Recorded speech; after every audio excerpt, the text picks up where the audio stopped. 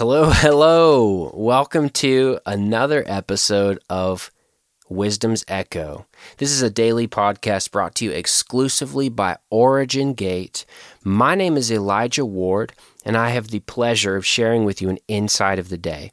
Now, today I want to share with you about what I've been experiencing as I encounter the jealousy of Yahweh.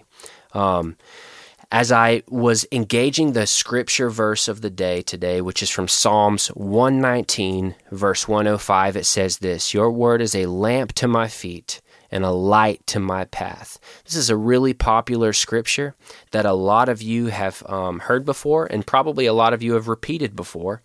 But I realized today when I read that a lot of people attribute the value of the word used in this scripture verse to scripture, but it's actually not talking about scripture. It's not talking about the fact that scripture is a light to our feet and a lamp unto our path, and that we're called to walk only where we find scriptural precedents. It's actually using another word, and that word is dabar.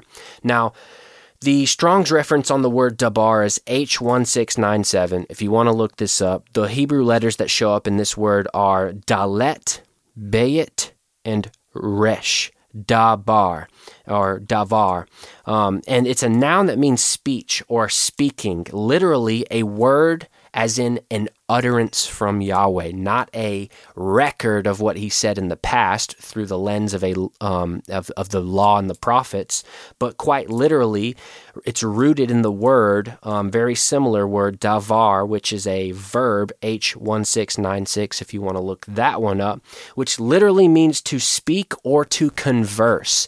Now, I find the use of the word converse very awesome, because a conversation is an interaction between two subjects. It's not just a one-way speech or a one-way address through the form of some kind of decree. It's actually a conversation. Other words used to describe the word that will go out from Yahweh's mouth, and that is the lamp unto our feet and the light unto our path, is a promise. And even cooler, a warning or a threat. I find that to be awesome. But here's another one that I think is really cool. It says that the word davar means to sing. And I love that, because every time that I've ever kind of been carried into a revealed kind of image of what the beginning looked like when Yahweh spoke. In the beginning, Yahweh created the heavens and the earth. And I know we've always been told that Yahweh spoke, and he said, let there be this, and he said, let there be that, and it was good. But I've always seen it as a song and like an orchestra of sound and color and light and emotion, even, as Yahweh began to sing a song that was so powerful that it collapsed all of creation into existence. And so that's the word that's being used here, that the word of Yahweh is a lamp unto our feet and a light unto our path. And when you put it into that context, it makes a lot more sense, and it grants a whole lot more permission. You know, if you think about Scripture being a lamp to our feet and a light unto our path, that would mean that our path only leads us where Scripture is willing to go. Or it might be better said that our path is only going to lead us where other people throughout the timeline of human history have been able to go with Yahweh. And that doesn't really fit with the model that's put on display. And whenever Paul would say something as crazy as "no eye has seen, nor ear heard, nor has ever entered into the heart of man what God has for those who love us, but it's revealed by his Spirit." And so there's a truth that's revealed in Scripture that in order for us to go the places where Yahweh is calling us to go, we actually have to be tuned in and fully connected in our inner man to that voice of Yahweh. You know, there's the word that's actually used for word. Now, I know I mentioned davar, which is the Hebrew occurrence of that concept of the word. It's not scripture, it's the literal word or the voice of Yahweh. And actually, if you look at all throughout the Old Testament, there's every time that word occurs, word, I know that's kind of weird to say, the word, every time that occurs, it's literally revealing and it's referring back to the voice of Yahweh, the actual direct speech or utterance from the heart of Yahweh.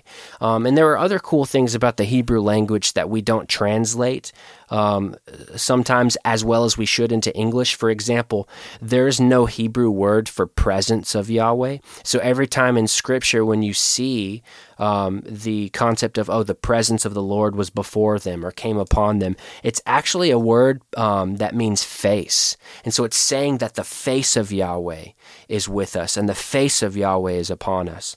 And so the Hebrew concept there of the word is actually really cool. The spoken word, the promise, the conversation, the eternal song that's being sung by Yahweh that carries the authority to uphold all of the universe with his word of power. But even in the Greek, like for example, you might remember John, the Gospel of John, chapter 1, verse 1, which says, "In the beginning was the Word, and the Word was with God, and the Word was God." Now, in my last podcast, I may have mentioned this. It was called The Heresy of Religion, and I was talking about how the original Word of God is the voice. It's not the Scripture. The Scripture came as a witness to the voice, as it was revealed through the lens of the law and the prophets. But even the word used in Greek there, which is logos, carries so much depth. And the word logos, the Strong's reference here is G3056. The first definition of it as a noun means speech, or literally the utterance by a living voice is what it says. Come on. Or the embodiment of a conceived idea. The concept of what someone has said, a continuous speaking, or an ever-present resonant frequency. That is so cool. But even as you go further down into the Strong's, as it kind of reveals the depth of the concept of logos, it says that it's the mind of Christ, or the mental faculties, where we find his source of reason, meditating and calculating. The next one that I thought was really cool that I wanted to mention here was that when you dig into the concept of logos, it says this: in John's gospel, logos is used as a placeholder for the person of Yeshua, the Mashiach, the essential word of God, the personal wisdom and power in union with God, his minister in creation and government of the universe, the cause of all the world's life, both physical and ethical, which for the procurement of man's salvation put on human nature in the person of Yeshua HaMashiach, the second person of the triune Godhead. And he shone forth as the evidence in his word and his deed. Also, I like to say also known as the Scriptures. His word, the record of his word, and the record of the deeds that he did in the earth while carrying out the ministry of his life. That is the evidence of the fact that he is the Word. And so I think that's an important distinction to make, is that Scripture is not the Word of God. Scripture is the evidence that Yeshua is the Word of God. And so as we meditate on these truths, it reminds me of Scripture that has been so powerful to me from Isaiah chapter 55. And I think starting in verse 10, I'm flipping to it right now in my Bible. Yeah, starting in verse 10, it says, "For as the rain and snow come down from heaven, and do not return there, but water the earth, making it bring forth and sprout, giving seed to the sower and bread to the eater, so shall my word be that goes out from my mouth, says Yahweh. It shall not return to me empty, but it shall accomplish all that I purpose, and shall succeed in the thing for which I sent." And this is another occurrence here. So shall my word be that goes out from my mouth. He's saying, so shall my davar be. So shall my utterance be, the speech, the content of my eternal conversation. and my eternal promise and the song that I sing will not return back to me empty. And the thing here that I think that we've got to point out, and that really brings a new understanding, a new revelation of the authority of Yahweh's voice, is that it doesn't say that there has to be any kind of earthly recipient, whether a prophet or an oracle, to record what's being said in order for it to succeed. It simply says that so shall his word be, like rain and snow unto the earth. It will not return void, but it will succeed for the purpose for which it was sent, and that was to water the earth, to literally become the very provision by which the earth responds. Regardless if anyone is there to record it, regardless if there's any message behind it, if it becomes a parable, whatever, it doesn't say any of that.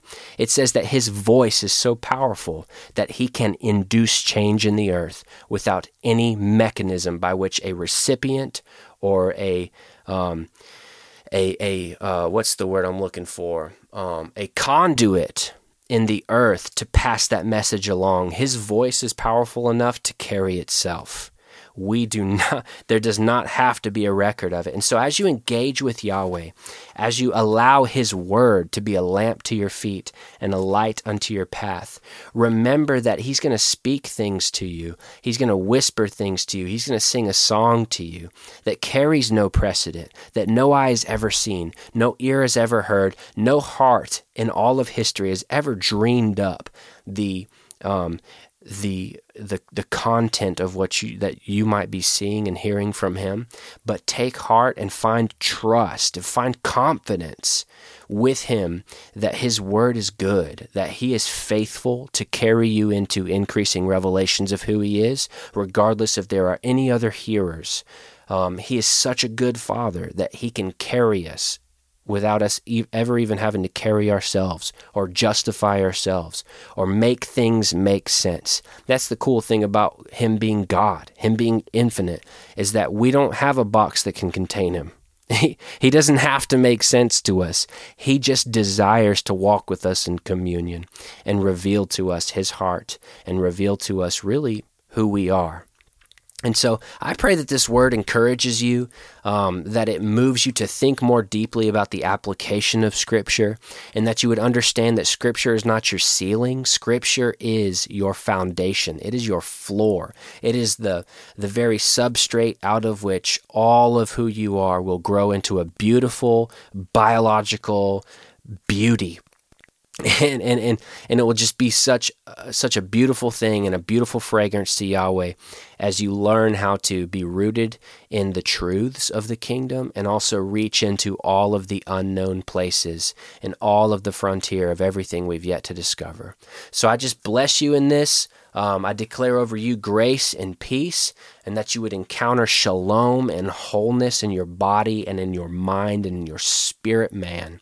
I will talk to you guys all on the next podcast. God bless.